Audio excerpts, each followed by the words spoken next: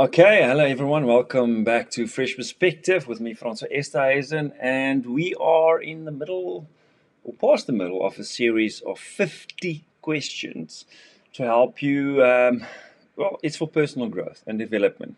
It focuses a lot on passion and kind of finding direction or changing direction in your life.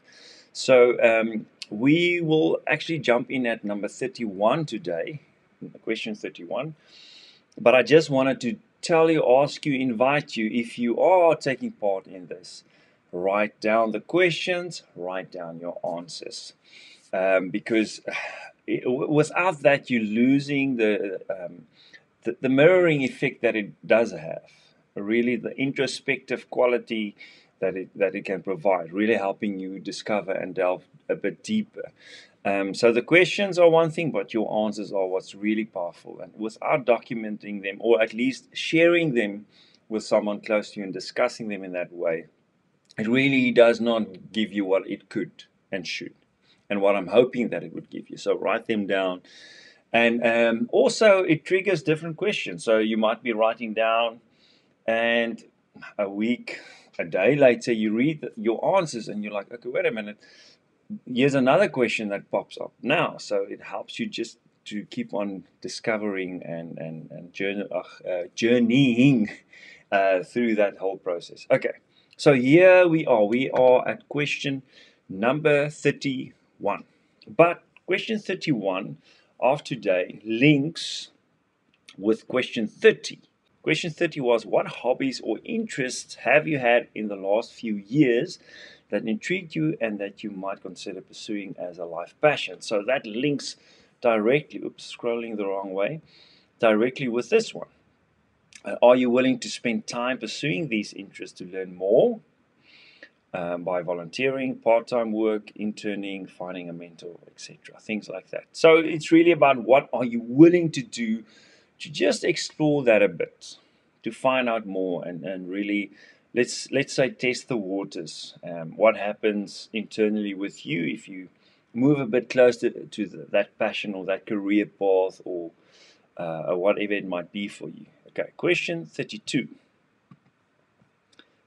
There we go. If you think you know what your passion might be, what concrete work have you done to learn more about it and actually experience it? What are you willing to do to better yourself in this area? So this is this question has two layers. So one, if you don't really, if you don't know what your passion is, that's one thing. But if you feel like I do know what it is, but you're not currently really living within your passion, being able to be passionate about what you do. Like I said in one of the previous videos, I also feel like passion is something you bring towards whatever you do. But if you feel it's really hard for you to bring your passion towards what you are currently doing, that means, well, you need a shift. You need to shift from whatever it is you are doing to something that you feel comfortable bringing your passion to. So sorry, those are a lot of side notes. I get a bit carried away with these. So if you think you know what your passion might be, what have you put into it? What concrete work have you done? So you're not currently doing it, but you think you know what it might be. So what are you investing in that? Are you after hours maybe doing a course or something? Are you setting up interviews or coffee dates with people who work in that specific area that you are interested in and passionate about? You feel like this is something that I could really bring my passion to and my energy to, but you are not currently in that field. Okay.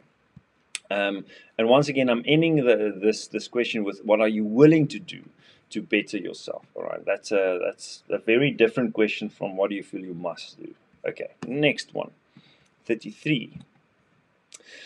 Do you have enough savings to allow you to live for 6 months during a job transition or while you search or pursue your passion? So you're currently doing something that you might not be as passionate about or struggle to bring your passion to. There's something else that you feel like, that might be it. You've done some work, you've done your research, you've equipped yourself, you interviewed people. Okay, I want to move towards that now. Do you have the money to support you while you make that transition? And you give yourself 6 months to transition from this to that. So you'll see the questions, the follow-up questions on this also links with how you transition. Okay, let me show you. What can you do to create a cushion of savings if you don't have any? So if you don't have that 6 months, how can you generate that? How can you create that buffer for you? Otherwise, we just put it off and put it off and put it off. You know, and 10 years go by and you're still not living a life or pursuing a career or expressing the passion that you have in a way that you would want to do that. So this is about, okay, maybe it takes you a year, 2 years even, to get that 6 month buffer. But once you transition, you are able to actually bring your passion to whatever it is you choose to do with your life, or and really be excited about what you're doing and pursuing every day. Hope that makes sense. What can you do to create that buffer? All right, next one, 35. What is the minimum salary that you can afford to live on? So what if you cut everything that you can cut costs and say, okay, this is the minimum that I think I can live on. It might even mean, and I've done this, moving from a big spot to a small spot. So you have less general overheads. Might even mean you have a home, moving out of that home into a small place, renting out that home and renting a smaller place so you can create that buffer that we've spoken about.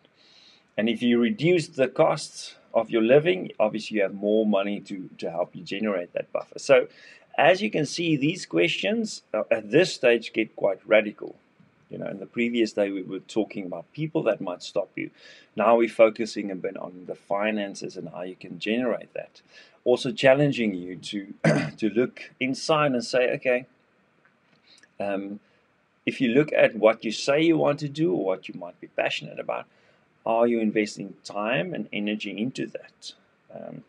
And ultimately, are you investing money in that as well? So it might be money that you invest in doing courses and learning more, but also investing money in terms of creating that buffer so you can make that 6 months transition.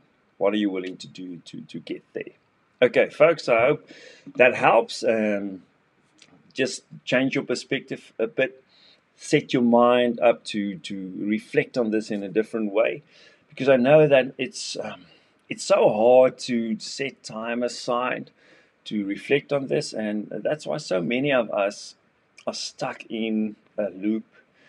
We're living a life that we don't really feel we can bring our passions to, or we're doing a job that we feel that way about, and we often feel like we're powerless to change, to move away from that.